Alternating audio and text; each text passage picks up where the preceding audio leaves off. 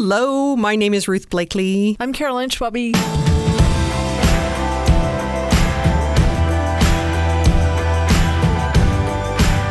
And today we are talking about your wine experience and how you experience wine. And we want to talk a little bit first about who we are and why we're here. I'm a wine geek, credentialed up the wazoo. Thank goodness for that. So this is really part of my job. Drinking wine is part of my job. It is a hardship. Yes, absolutely. I'm sure it is. I'm a server, but, back in the day, people used to have lots of wine, used to enjoy a glass of wine with lunch, and now not so much anymore. So many of the businesses just have a zero tolerance policy. So I kind of am a little bit out of the loop with wine tasting, and that's why this is really exciting and fun. And today's topic, especially for those of us who were like small children when the song was out, we are talking Syrah Shiraz. Oh, yes, Syrah Shiraz. That's perfect. I love it. They are actually the same grape. And a lot of people don't realize that because the wine can be very different depending on where it's made. Right. So even though it's a Syrah grape and genetically identical, how it is grown and where it is grown has a huge impact on how it tastes, how it smells, how it acts in the bottle, the ageability, all of those uber geeky things that I care about that most people don't. We're glad you care. Well, I care. And then you can help us decide. So, Caroline, was your first Syrah actually a Syrah, or was your first Syrah actually a Shiraz? It was a Shiraz, and I still remember actually quite vividly this wine. It was shortly after the embargo was lifted in South Africa. And so my very first taste of Shiraz was shortly before Christmas, I think. Because I always think about Christmas when I taste and drink Shiraz because of that first experience. I remember it tasting quite spicy compared to any other red wine I'd ever tried. And I loved it. So I'm excited about today. Oh, me too. So I can't remember if I had Syrah or Shiraz first. Probably I had Syrah first, but I don't really know. But I remember the first Shiraz that had a big impression on me. And back in the mid-1990s, the magazine, The Wine Spectator, used to have message boards. And we used to share notes with all of these people all over the world. How long have you been a wine geek? I thought this was sort of... No, it's kind of been for a really long time. Yeah, maybe my uncle, who was a wine guy, kind of got me into it a bit. That's wonderful. Well, and now you've got all this background over all these years, too. Then. Exactly, though I'm very young. Anyway. Yes, you are. Very young. So, but I remember somebody posting a note on the Wine Spectator board about, premium Shiraz from Australia, because this was the 1990s, and a lot of the wine from Australia at that time was bulk wine. Right. Super inexpensive. Remember, it was the Aussies who actually invented wine in a box, wine in a bag. And I didn't know that. It was really simple. They wanted to be able to take their wine to the beach. Oh, perfect. Very hard to do when you're using bottles. So that's where it all came from. So I was, we were pretty accustomed to inexpensive, maybe bulk produced Australian product. And I had some people say, well, you should try the Octavius from Yalumba, because it's really quite spectacular. And as long as you're at it, go get the E&E Black Pepper Shiraz. So I did, and what beautiful names. Oh, and those are beautiful wines. Yes. Now, I have not had the Octavius for years, and it's not available everywhere. But the E&E Black Pepper is available in most markets. It's a premium product, so you're looking at about 80 to 90 Canadian dollars, so probably 65 US dollars. Okay. It is really about marketing as much as anything else. People think that Shiraz, the name Shiraz, comes from Persia, modern-day Iran, because the city of Shiraz had grapes. Right. And, 3,000 years ago, they made, sold, and as many as 1,000 years ago exported those wines this grape is not that grape. They thought it was. They did the genetic testing. It is not the same grape. This grape did originate in France. But again, so it's really about the terroir, the land on which it's grown, and the climate, and the grower, and all of those other factors that actually will make them be different. So they are the same. And one of the reasons that we have two, like a very classic Australian Barossa Shiraz and a very classic Gros Hermitage from France, which is a Syrah, is because we'll be able to tell the different expressions of the grape. So cooler climate versus warmer climate. Well, let's start with our Aussie. Indeed. So let's start with the Aussie. So lovely. This is my favorite part. The lovely tall dark bottle, and this is the Peter Lehmann Barossa. So. Even the label's beautiful. It's got sort of an earthy brown, light brown. You're pouring, so I can't quite see it very well. But yeah, it's gorgeous, and the color is fantastic. So again, you hold your glass, you tip it against something white, and you can see the color at the edge. And this is purple. I'm so glad you said purple. Because I was like, it's downright purple. We are going to take a sniff of this wine. Yes. And wow. Pretty big. I might have to look at that. Tasting that. Right. So our friends at Wine Folly, which is a wonderful website, you can follow them on Twitter, you can follow them on Instagram, you can subscribe to their everything. And they're a really wonderful resource for information about wine because they tend to be very accurate, which I certainly appreciate. And they actually developed something that's called a wine aroma wheel. Now, the wine aroma wheel itself, the original one was developed at UC Davis in California, but this one they did just for Syrah, which is kind of cool because, again, with a grape like this one, which is so different depending on how it's grown, there is this huge range of aromas. It is, even just what's coming up my nose here is pretty incredible. There's... I wonder if it's on here. Good. I'm getting a little bit of leather. Absolutely. And I came up with that before looking at the wheel, so I'm happy about that. So the way that the wheel is divvied up is herbal floral, red fruit, black fruit, dried fruit, earthy other, secondary. So these are the things that you get from the vinification process, and oak. So you'll notice that there's a lot of aromas that come with oak. Now, you'll notice also on this particular Syrah wine aroma wheel that the number of black fruits is really high as opposed to the number of red fruits. Now, right. I'm not getting any red fruit at all. I'm getting a lot of black currant off the nose. I think that that's probably the biggest thing, and something that we also hear often attributed to wines from this area is that they are jammy. So jammy wines were very much in vogue until fairly recently, and that trend seems to be going away. So I think with the Barossa wines, they are an expression, again, of their warm climate, the sun that they get. And so I do not have an issue with the fact that they are jammy. I think that that's something to be celebrated. In Australia, you're starting to see some growth in areas like Adelaide Hills and Yarra Valley where it's a little bit cooler because while Shiraz likes to be really hot during the day, it wants, like many of us do, cool off at night. Cool off at night. Exactly. I think that was black. I wanted to say blackberry. I just wasn't. I was distracted by what I was smelling. So, yeah, I got leather and blackberry, and now that I'm looking, there's an acai berry. Acai berry? Is that how you say it? I think so. I've never, clearly, mind you, this is the deaf girl that just got her hearing back, so maybe I've heard it before, but didn't hear it. I don't think anybody really knows how that is said. I think it's acai, but I am willing to be corrected on that one. I know what they taste like, and this smells like that too. So it does kind of smell like that. Let's take a sip.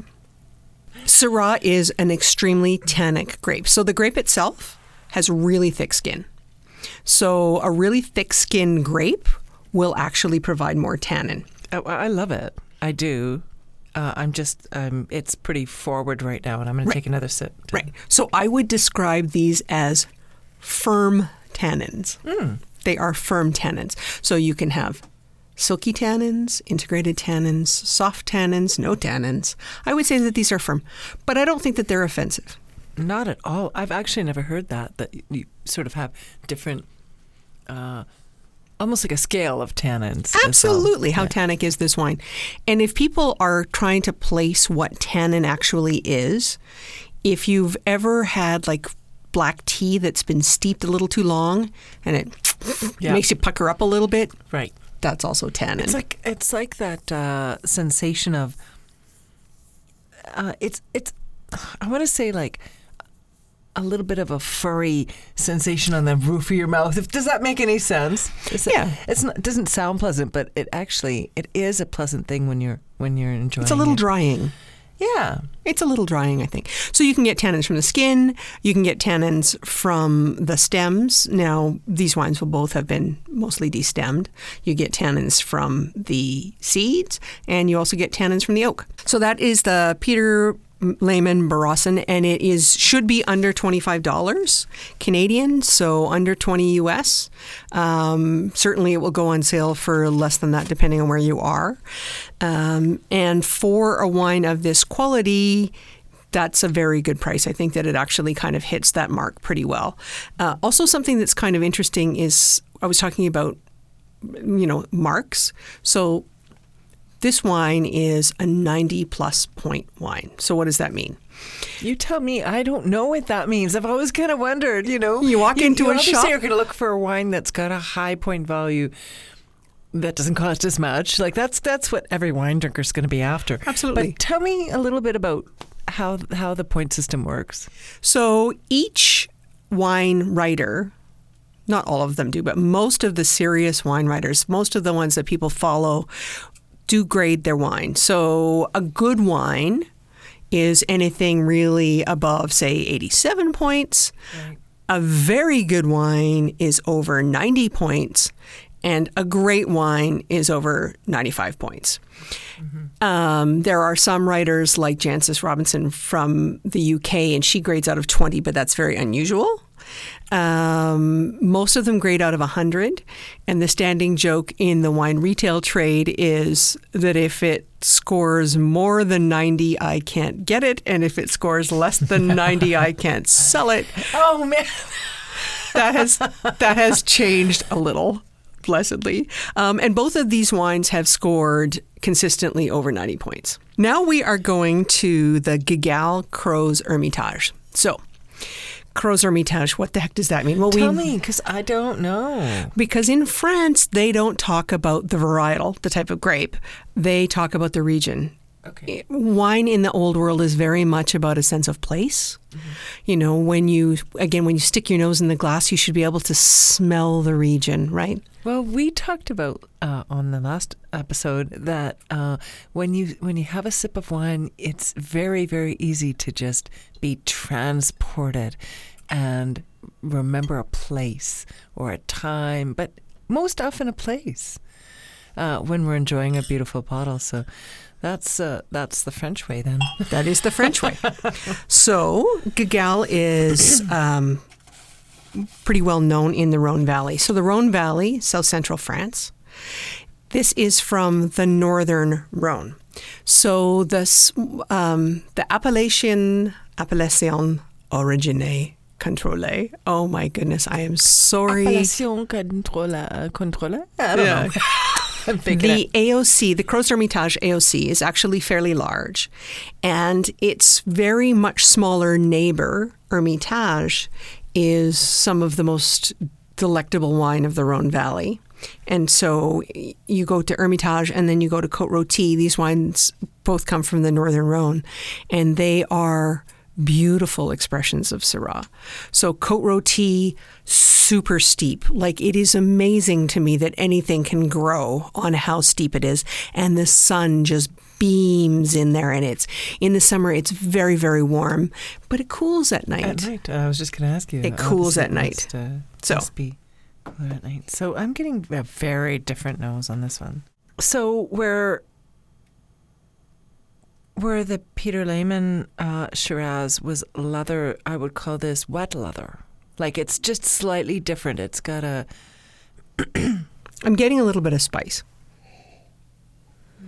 And I'm also getting bacon. Bacon? Bacon. Really? Yeah. Or maybe cured meat. Probably. That might have been my snack earlier. Oh, yeah. Actually, no. Now that you... I love that power of suggestion.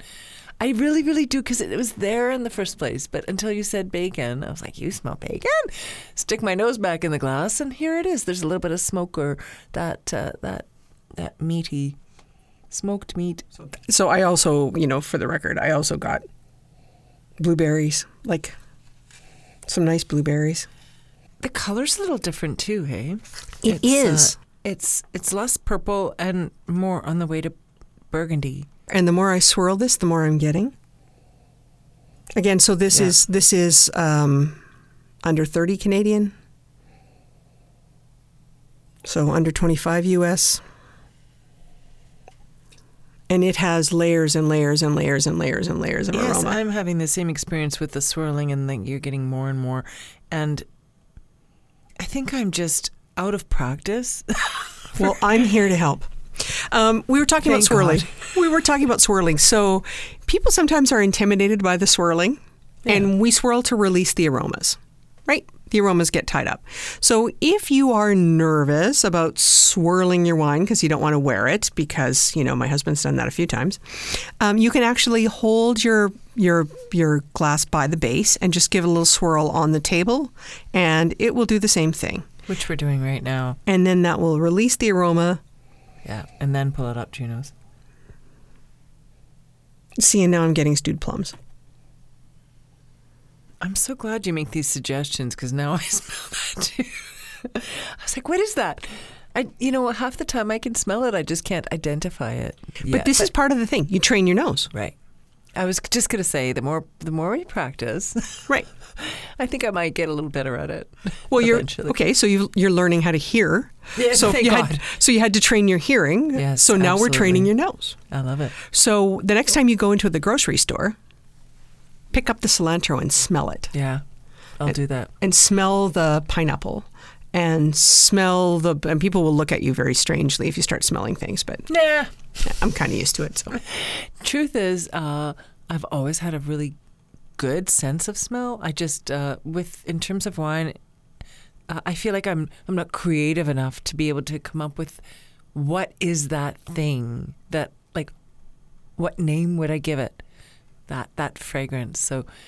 Is it reminiscent of? So something else that people can do that's really super easy and fun to do at home is literally like open up your spice cabinet and start smelling and jars, go, okay, well, everybody thinks they know what cinnamon smells like, right?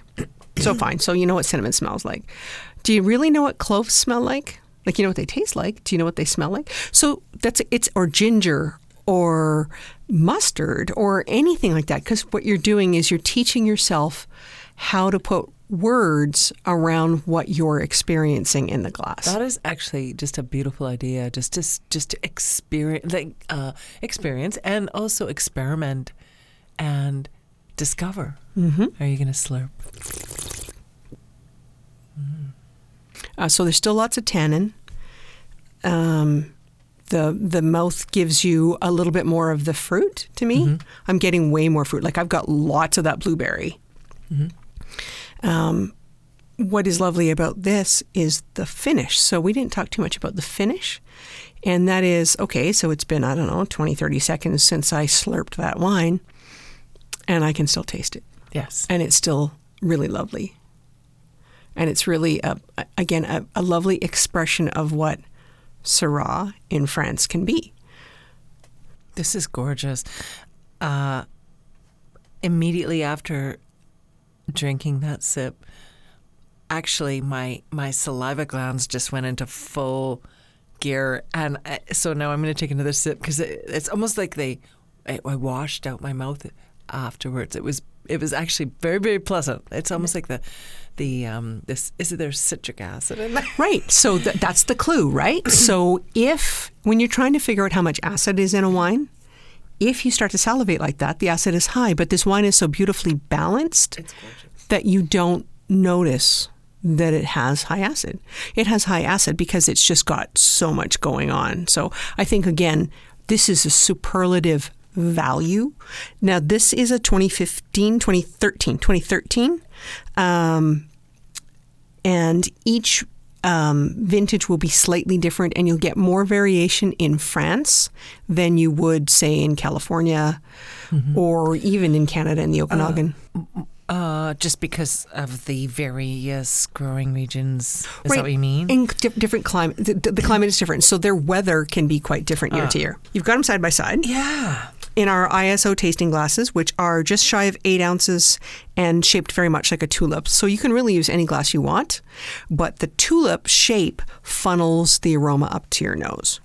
So there we go. Geek moment Keep aside. swirling, going back and forth here. Oh yeah, I got coffee right there. So that was on the Peter Lehman Shiraz. I just stuck my nose in it for the first time after tasting the Crozes Hermitage. I'm so sorry. I can't. You can say Gigal. Gigal. Thank you. And it was like a blast of coffee. But this is the quintessential difference between New World, Old World in a glass, in 2 separate glasses, because they're both beautiful wines. Yes, they are. They're both well made. They're relatively comparable price-wise. The Crozes Hermitage is a little bit more. Like $5 more, right? Yeah, $5 more.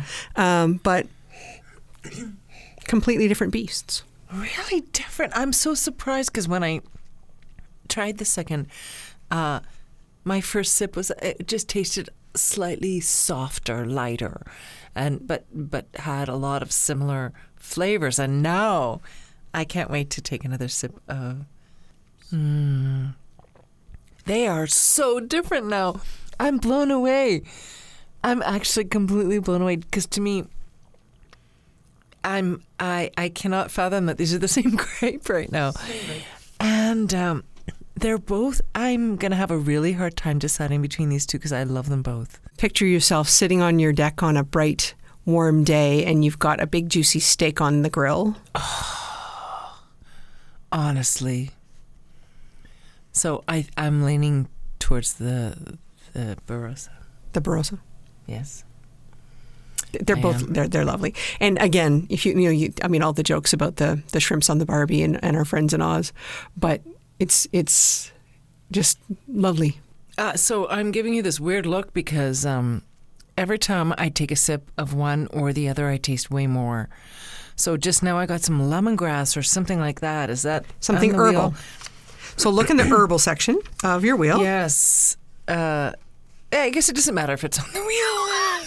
I'm tasting it. But if there's exactly. If there is an aroma or a flavor, like you're reading as lemongrass, I might be reading it as eucalyptus.